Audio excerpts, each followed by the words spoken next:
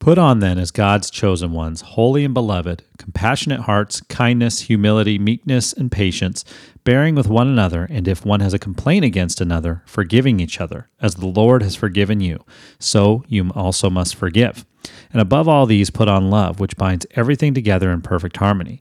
And let the peace of Christ rule in your hearts, to which indeed you were called in one body. And be thankful. Let the word of Christ dwell in you richly, teaching and admonishing one another in all wisdom, singing psalms and hymns and spiritual songs with thankfulness in your hearts to God. And whatever you do, in word or deed, do everything in the name of the Lord Jesus, giving thanks to God the Father through him. Colossians 3:12-17.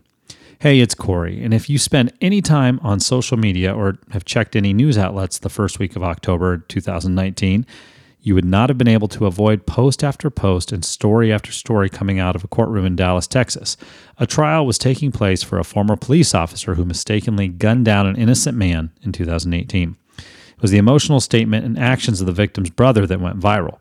In a statement from the stand, Brant Jean stated publicly that he forgives her, that he loves her as he loves everyone, that he wanted the best for her and that he didn't even want her to go to jail.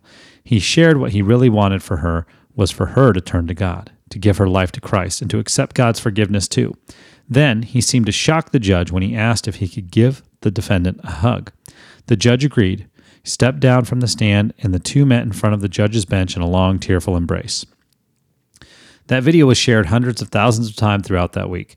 Comments that I saw attached to the post included phrases like, "This is Christianity. Followers of Jesus are a different breed. Wow, forgiveness. A beautiful expression of grace. The kingdom of God is like."